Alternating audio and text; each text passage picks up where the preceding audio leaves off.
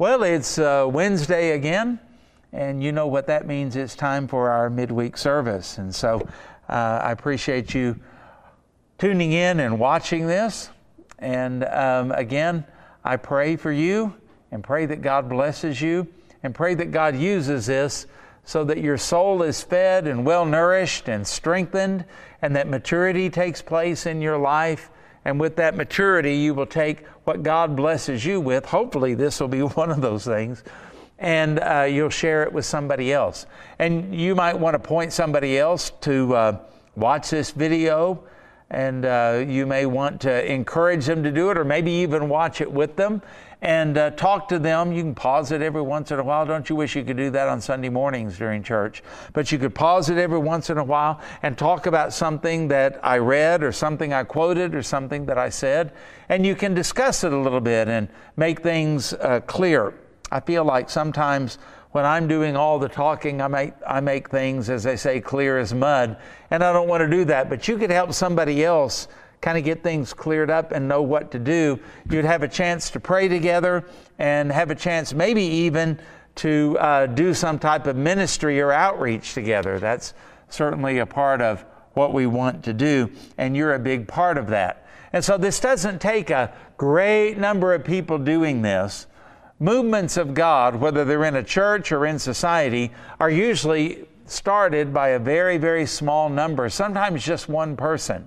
And so I would ask you to maybe pray this prayer. Dear Lord, I want to be the one at Graceway. I want to be the one in Oklahoma City or wherever you live.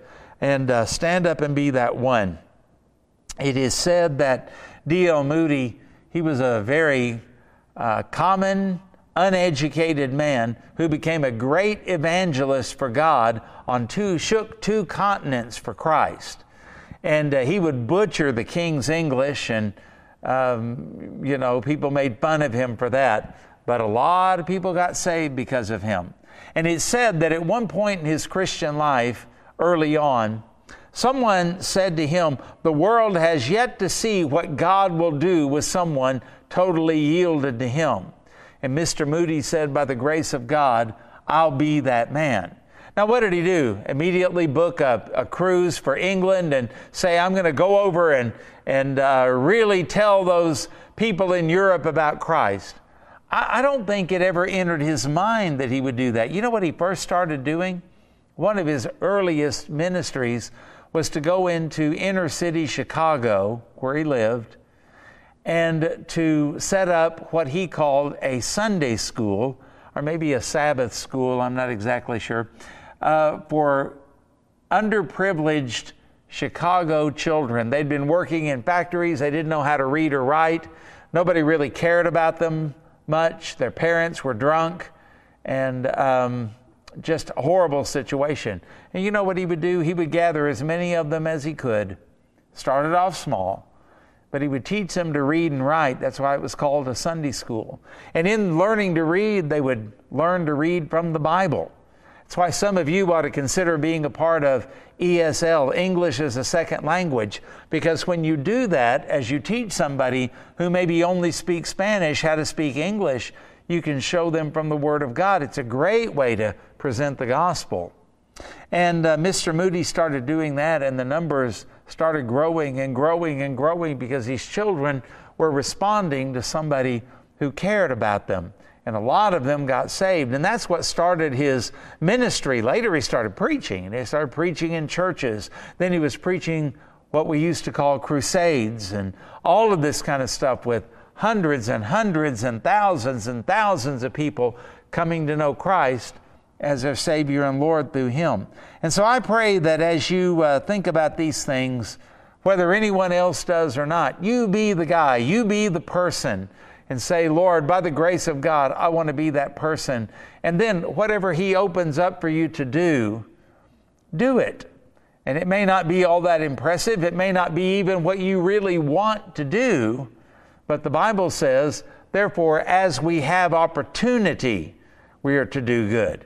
And so take the opportunity God gives you, because that's what you're ready for. That's what you're accountable for. and that's what you are probably capable of at one point.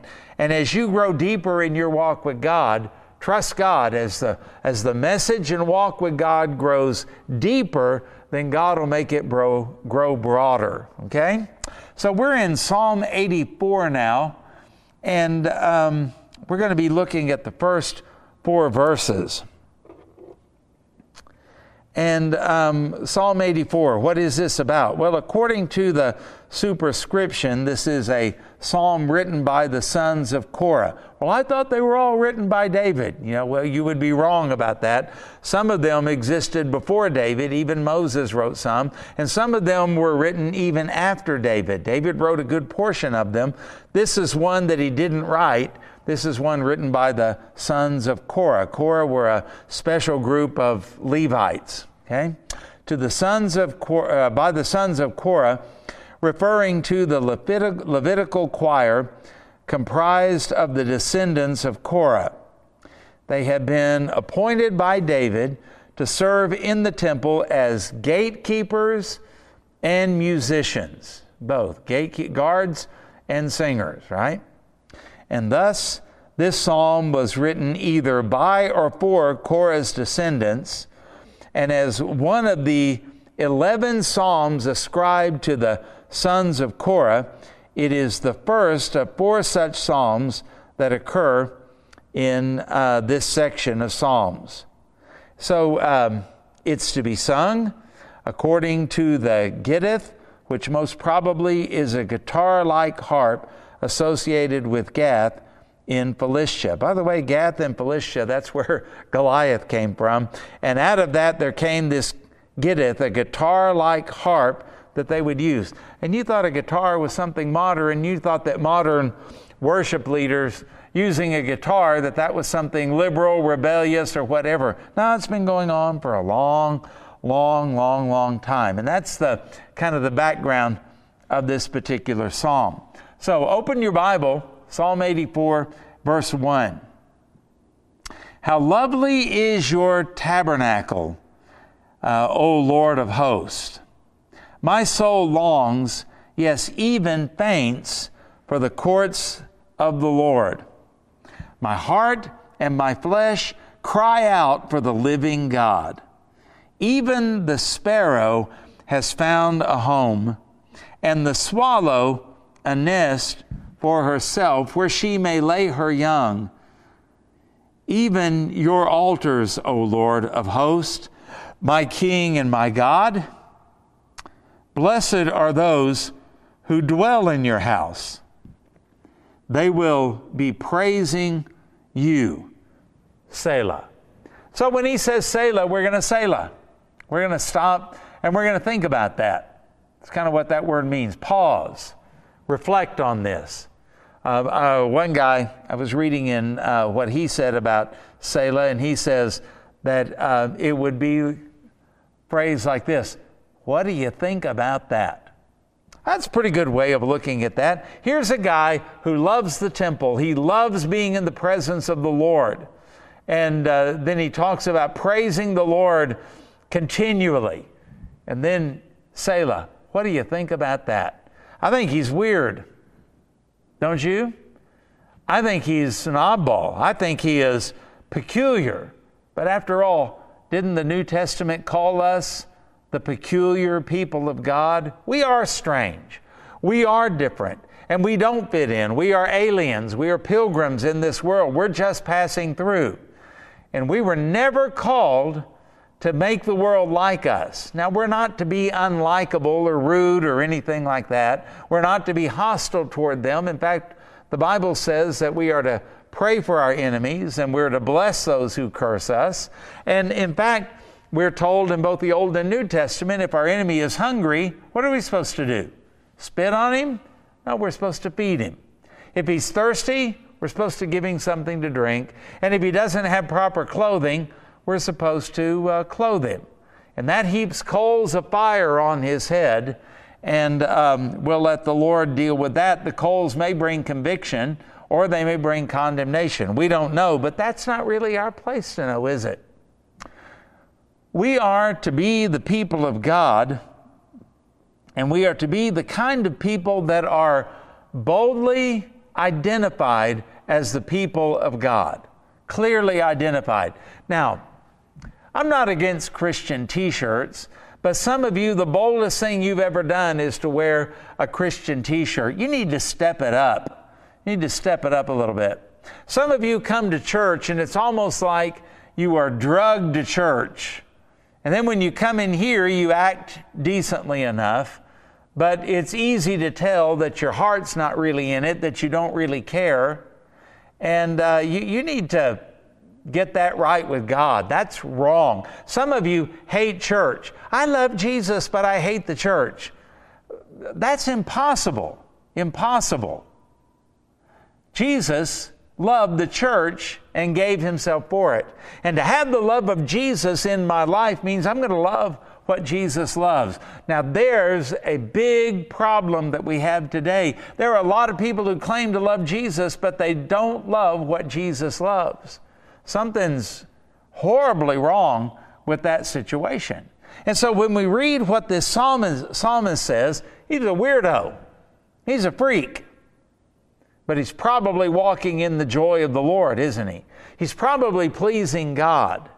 And so when you and I think about this, it used to be popular back in the hippie days to call someone who got saved and is on fire for the Lord a Jesus freak. Yeah, they're a freak, but they're a freak for Jesus. That means they're right, to just put it mildly. They're right. They're right. We think about what the Apostle Paul said. He said that I am a fool for Christ's sake. Well, I guess a good question would be this: whose fool are you?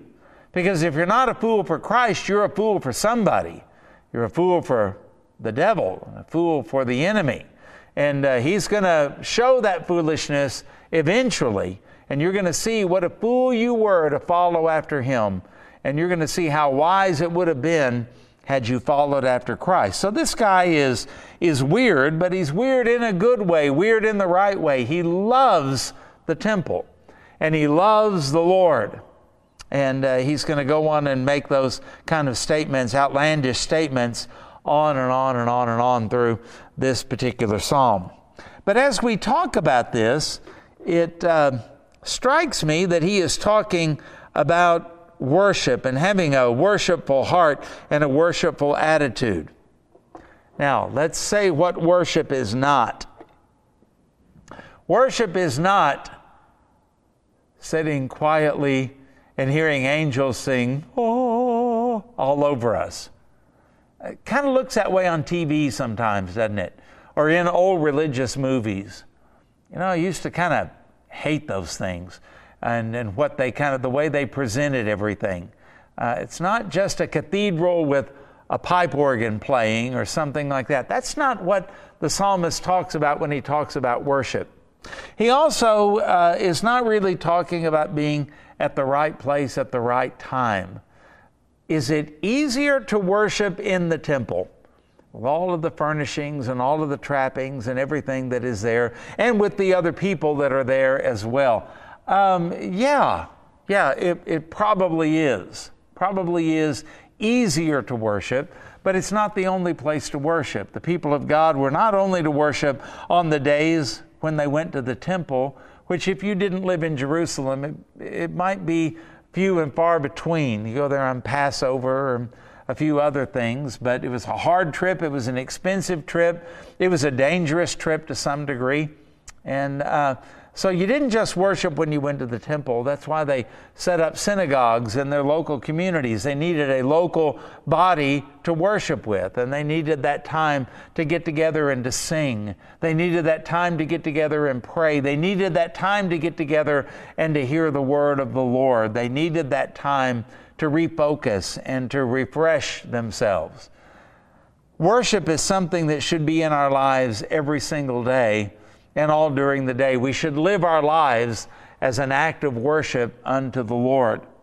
A landlord I had in Stillwater, he used to witness to everybody that would come into his office. I mean, literally, I watched him do it so many times.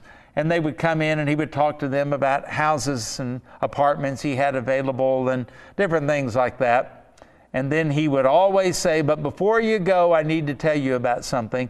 And he would tell them that they need to be saved because they're sinners, and Jesus is the only way to salvation. And that you don't try to get saved by doing good things for the Lord. You get saved, and then you do good things as a way of saying thank you to the Lord. You know what he was saying? Live a life of worship.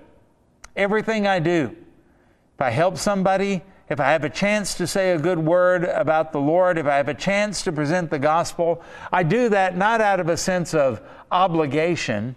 I do that out of a sense of thankfulness, of worship to the Lord. See the difference?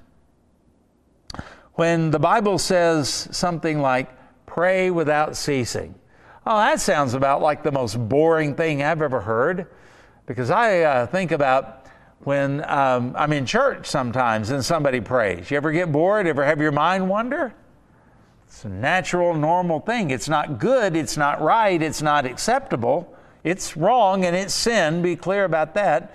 But that's just what we do. Well, what if you heard a prayer that was without ceasing? I mean, if the Bible says pray without ceasing, I'm sure glad it doesn't say listen to somebody else pray without ceasing, right? But it commands us to pray without ceasing. How do I pray without ceasing? It means wherever I am in life. Let's say that I get up in the morning and I start off my day with a time of prayer. Is that wrong? No, that's a good thing. But should that be the only time I pray during the day? Well, at that point, that's when we would say that would be wrong. You're supposed to pray all during the day. And there are times when things come up and you are driving down the street and there's somebody that pulls in front of you, and after you honk the horn and call them an idiot, maybe you ought to consider praying for them.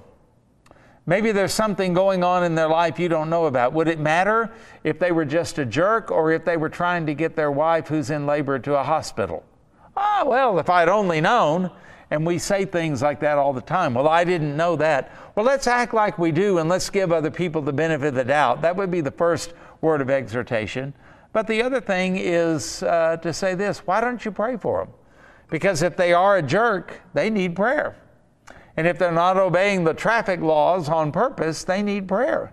And it'd be a good thing to pray for them. Maybe you're driving along and you see somebody and the bumper sticker that they have on their car is disgusting and dirty, and I mean, it just is repulsive to you as a child of God. Well, maybe give them the benefit of the doubt. Maybe it's not their car. Maybe they're borrowing the car, and they needed it to take their pregnant wife to the hospital, and so they're borrowing that car, and it's got that bumper sticker. I mean, kind of give people the benefit of the doubt. That'll do your heart good, and you won't be so ugly and mad and cynical and all of that about other people. It'll make your life more joyful.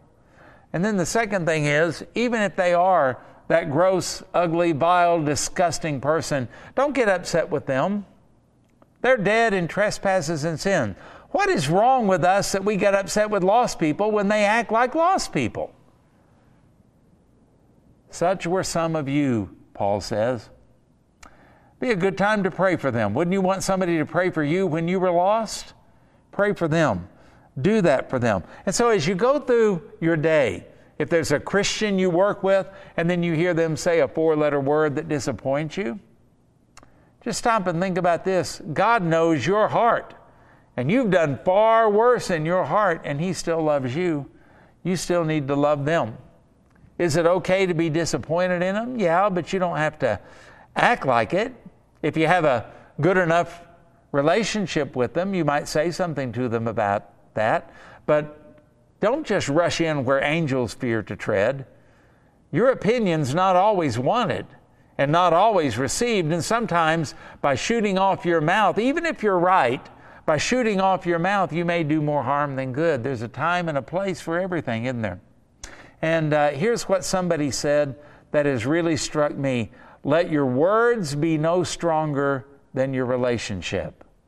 Let your words be no stronger than your relationship. In other words, if you don't have a strong relationship with them, don't use strong words. It's not going to go well. develop a relationship with them so that you can use strong words with them. But if you just rush in using strong words, they're going to take that as nothing but criticism and condemnation, and they're probably not going to listen to you anymore, and they may turn around with both guns and point out your sins, which might even be worse. You didn't notice that they noticed, and they were watching. So be careful with that. But we can take situations all through the day in life and turn them into prayer, turn them into praise, turn them into concerns, turn them into thanksgiving. You know, there are lots of things we can do.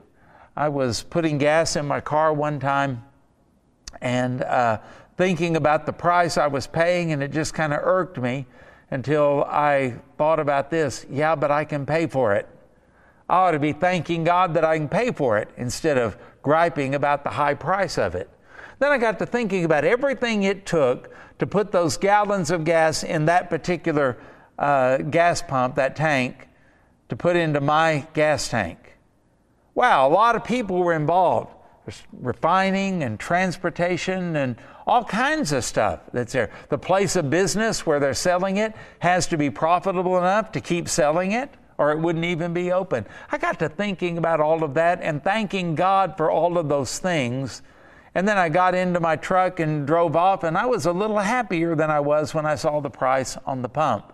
What am I saying about that? We can take all of those situations and we can turn them into times of worship. It's not just tied to a place. It's not just tied to a time period. It's not just, tied to when I feel like it or anything. This is something we're supposed to do all the time. So point number one, it's not the place, it's the person. And notice as you read through verse 1, the tabernacle, the dwelling place, in other words, of the Lord, the temple, it's just beautiful. And man, I'm just beside myself, wanting to be there so bad. My soul even faints for the courts of the Lord, and my heart and my flesh cry out, it just changed. My flesh, my body, my heart, the real me, the center of being in me, my soul, in other words, cries out, not for the temple, not for the rituals, not for the people that are there, not for the fun that might be had if it's a particularly good feast day. It cries out for the living God. Hey, it's about a person, not a place. For every problem in your life, you don't need a thing, you don't need information, you need a person. And that person is, of course, Jesus Christ. And if you're not seeking after Jesus, then you're never going to find relief, you're never going to find power, you're never going to find the answers that you need. Worship is not about a place or a time or a feeling, it's about a person. And the psalmist brings us to that. It's okay to love the temple. It's okay to love coming to church. You should. It's okay to love the people that are here. You should love them. But your love for God, seeking after the person of God, is what really ought to happen. And his love for the building was really because of his love for God. I'm thinking about King David. David, the man after God's own heart. Do you remember him? He wanted to build a temple. Did you realize that? Some people don't. Solomon built the temple, but David wanted to. He really, really, really wanted to build a temple. In 1 Corinthians, not an unknown tongue, it's mine. 1 Chronicles 17, 1 through 5 says, Now when David lived in his house, David said to Nathan the prophet, Nathan, probably the most spiritual man in Israel at that time, the one who confronted David about his sin. He says to Nathan, Behold, I dwell in a house of cedar, but the ark of the covenant of the Lord is under a tent. That same old tent that Moses built back in Exodus. Still in that. Bothered David. And Nathan said to David, Do all that is in your heart, for God is with you. And we do that sometimes, like David. We go to people that we kind of consider spiritual, and we say, this is what I think I ought to do. And somehow when they say, yeah, do it, it's like God speaking to us. It's not. Let me prove it to you. Go on reading. But that same night the word of the Lord came to Nathan, "Go and tell my servant David, thus says the Lord, it is not you who will build me a house to dwell in." You know, that news must have been very disappointing to David. David might be like some of us. Am I wrong for wanting to build the house? No, you're not wrong for wanting to build a temple, the house of God. That's a good thing. It's just not your place. And there are some of us in the church, there are things we would love to do. It's just one problem. God hasn't given us opportunity or the calling to do it. Doesn't mean it's wrong. I had a friend that said, I wish God would call me to preach. I would love to be a preacher of the gospel. Nothing wrong with the desire of his heart, just God didn't do it. He had something else for him to do. Skipping down to verse 11. When your days are fulfilled to walk with your fathers, in other words, you're going to die, David, I will raise up your offspring after you, one of your own sons, and I will establish his kingdom, and he shall build a house for me, and I will establish his throne forever. So God was saying, love me, walk with me. This tabernacle and the temple, David, that's not important. You have me. And I'll walk with you, and I am doing something. You want to build me a house? Good for you, David. But the truth of the matter is, I'm going to build for you a house. What kind of house did God ever build for David? He built him a house that in royal terms is called a dynasty. You've heard in England, the current royal family, they're the House of Windsor. And God said, I'm going to build a house of David, and it's going to last forever. David, don't worry about building me a house. You've got blood on your hands. You've got too much to do to make sure Israel is established and protected. And he spent his life as a warrior fighting for the existence of the nation. But you're going to have a son, and he's going to be a son of peace, and he'll build the temple. And you know, David, to his credit, he didn't pout. He got busy going ahead and collecting materials for his son to build a temple. You know what? If we can't do the work, we ought to make it easier for the people who do the work. We ought to make sure that their life is as uncluttered. We ought to make sure that their life is as peaceful and as easy, that we might be able to let them concentrate on what God wants them to do. And we ought to pitch in, and we'll do what we can, but understand that God doesn't have the same will for all of us, except what He's expressed in the Bible. But He has different ways for us to carry out that will. Let me back up and say that again. I'm going to say it this way. God has one will for us, to be ambassadors for Christ and bring in a harvest. Okay, that sounds better. But He has different ways for each of us to do it. Let's not get into competition, but let's live lives of worship and consider that all of us are working together in the way that God has equipped us and gifted us to reach other people for the Lord Jesus Christ. So it wasn't wrong, but worship is more than just having a building. It's about the relationship. David was a man after God's own heart. Number 2, it's about abiding, not merely attending. All of a sudden, this guy that we said was a little weird anyway, he gets really weird, and he starts talking about birds. What do birds have to do with worship? Well, think about it. Even the sparrow has found a home. What home did the sparrow find, son of Korah? He's speaking of in the temple.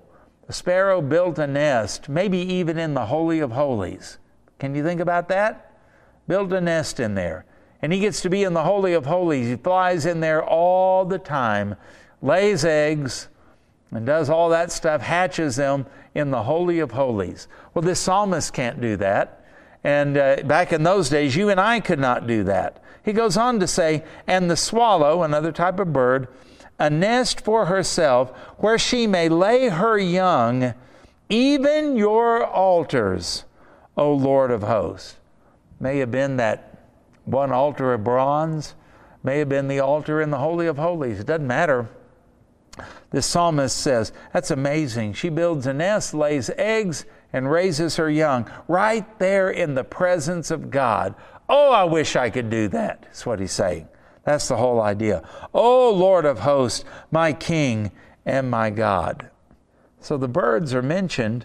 that they come in and they build a home as close to the presence of God as you'll ever find on earth. And he says, oh, I wish I could do that. And there ought to be something inside of us that wishes that we could be in the manifest presence of God all the time. The truth of the matter is we are in the presence of God all the time because, number one, He's everywhere, so that rules out you ever being in a place where He isn't. But second, He lives in you, and you now are the temple. You now are the sanctuary. This building I'm in, this is not the sanctuary. The sanctuary is where God lives and God dwells, and our bodies are the temple of the Holy Spirit. And so, in a sense, we are the fulfillment of what the psalmist says about the birds. We do get to live in the presence of God all the time. But notice the laying of eggs. That's what the nest is for, laying the eggs so that mama bird can sit on them and so they'll hatch. And then after they hatch, she comes back and brings food for them. Kind of disgusting way of doing it, but she does it, and they grow up until they fly off. And that reminds me that the presence of God is not just for grown-ups. Worshiping God is not just for grown-ups. Can I just say, teach your children during the summer when they're not in children's church, and as they grow older and too old for children's church, teach them to stand when the church stands. Teach them to pray when the church prays. You can start this when they're 3 years old. Teach them to listen when the Word of God is being proclaimed. Teach them how to sit still. Teach them those things because you instill those things into their life. Just like the mama bird raising her young in the presence of God, you need to do that as well, and far too few are doing it. And so this psalmist is saying that it wasn't weird or foreign or unnatural. It was a normal thing for these birds to do this, and that's the way it ought to be for us to come to church. I invited my doctor to church, and he said, nah, you don't want the ceiling falling in. And I said, well, if it does, we'll replace it, but it'd be more important for you to come. And he just laughed and pushed me out the door. It ought not be a foreign thing for you to come to church, for you to sing God's praises, for you to respond in shouts of joy or clapping your hands or any other expressions like that. It ought not be unnatural for you to love the Word of God and the people of God. That is a normal thing for us. The nest was home for the babies. They didn't know anything else. And here we have the psalmist that actually envied the birds that were in the temple all the time. All the time. It's about abiding. John 15 verse 4 says, abide in me and I in you. As the branch cannot bear fruit by itself unless it abides in the vine, neither can you unless you abide in me. I am the vine, Jesus said, and you're the branches. You're just fruit holders. You need the life of God flowing through you from the vine, which is Jesus, the trunk, which is Jesus. Now listen to this. Whoever abides in me and I in him, he it is that bears much fruit, for apart from me, you can do nothing. Boy, that last phrase is so true. Apart from me, you can do nothing. Well, we're sure trying. We turn the church into entertainment centers, and we do works of the flesh all over the place, and then wonder why society gets more and more and more and more and more rotten. You know why? Because Jesus isn't doing it. Man is doing it, and we're so in awe of it, and we think it is so cool, and we try to pattern ourselves like it, and God's not within a million miles of it, as we say. In fact, think about this. Jesus tells us a gauge of how well we are abiding in Him. Are you bearing fruit? Much fruit. If you're not abiding in Him. Sorry, I didn't say that. That's what He said. Now, I didn't say you weren't saved. That certainly could be the case. If you're not bearing any fruit, then you're not saved. But if you're not bearing much fruit, as it says here, then you need to ask the question, why? And the answer to the question is because you are not abiding in Christ like you think you are, and like you proclaim to do it. So you've got some repenting to do and some fixing to do. And this psalmist said, I would love to abide in the temple because the birds really did abide there. The word abide means to make yourself at home. in that. And some of us just aren't at home in the presence of God or with the Lord. In fact, we don't give it a second thought sometimes, or when we do, it's weird and it is awkward, and the psalmist says it shouldn't be that way. Last point, it's about praising, not merely participating. You know, you can come to church every time the doors are open and do everything that everybody else does in the church. It doesn't mean you're praising God. You're just participating. Blessed are those who dwell in you. They abide in you, right? Now, in the times of the sons of Korah, there were certain priests who just lived at the temple. Oh, this psalmist says, what a great thing that would be if a person could be like the birds and just live in the temple in the presence of God. You know, we always kind of want to do that. We talk about certain parts of our life being mountaintop experiences, where you got to come down from the mountain into the valley where the people are and share those things sometimes. You can't live in the mountain, but boy, it'd be nice to, wouldn't it? That's what he's saying here. Oh, that would be wonderful. They will still be praising you. And so praise is not merely singing or reciting something. Praise is something that comes from the heart. It's a form of thankfulness. It's expressed as a testimony, what God has done for me, not just when I was saved. I'm glad for your salvation testimony. But you know what I'm more interested in? What is your testimony now about God and how He is working in your life? And it's a witness of the existence and of the provision and of the goodness of God. And when you do that in front of a lost person, gives you a chance to share the gospel. But when you do that in front of a saved person, it fills them with joy and hope and faith and expectation. That's why we ought to be sharing that more. And that's also why your flesh doesn't want to do it. That's also why the enemy doesn't want you to do it. And so when you come to church the next time you're in Sunday school and somebody says, anybody have a word of testimony about what God has done for them? Be ready to share, because if you're not doing that, it's not just your personality. You're doing the devil's work. Keep your mouth shut, the devil whispers in your ear. Keep your mouth shut, your flesh says. And the Spirit of God all the time is saying, look at all of the wonderful things I have done for you, in you, and through you. And we ought to be willing to share that. Why? Because somebody else might need it, and it gives glory and honor to God, which is what this is all about. So download the newsletter from gracewayokc.org, and you go up and click the drop-down menu, look for events, and when you click on that, you will see a way to download the newsletter and be involved in things that are going on, to see the prayer requests, and also to pray for events that are happening in the church. So I thank you for listening or watching, as the case may be, and I thank you so much for taking this to heart, because God will do a great thing in your life, and I look forward to seeing the fruit from it. So until next week, goodbye, and God bless you, and thank you once again.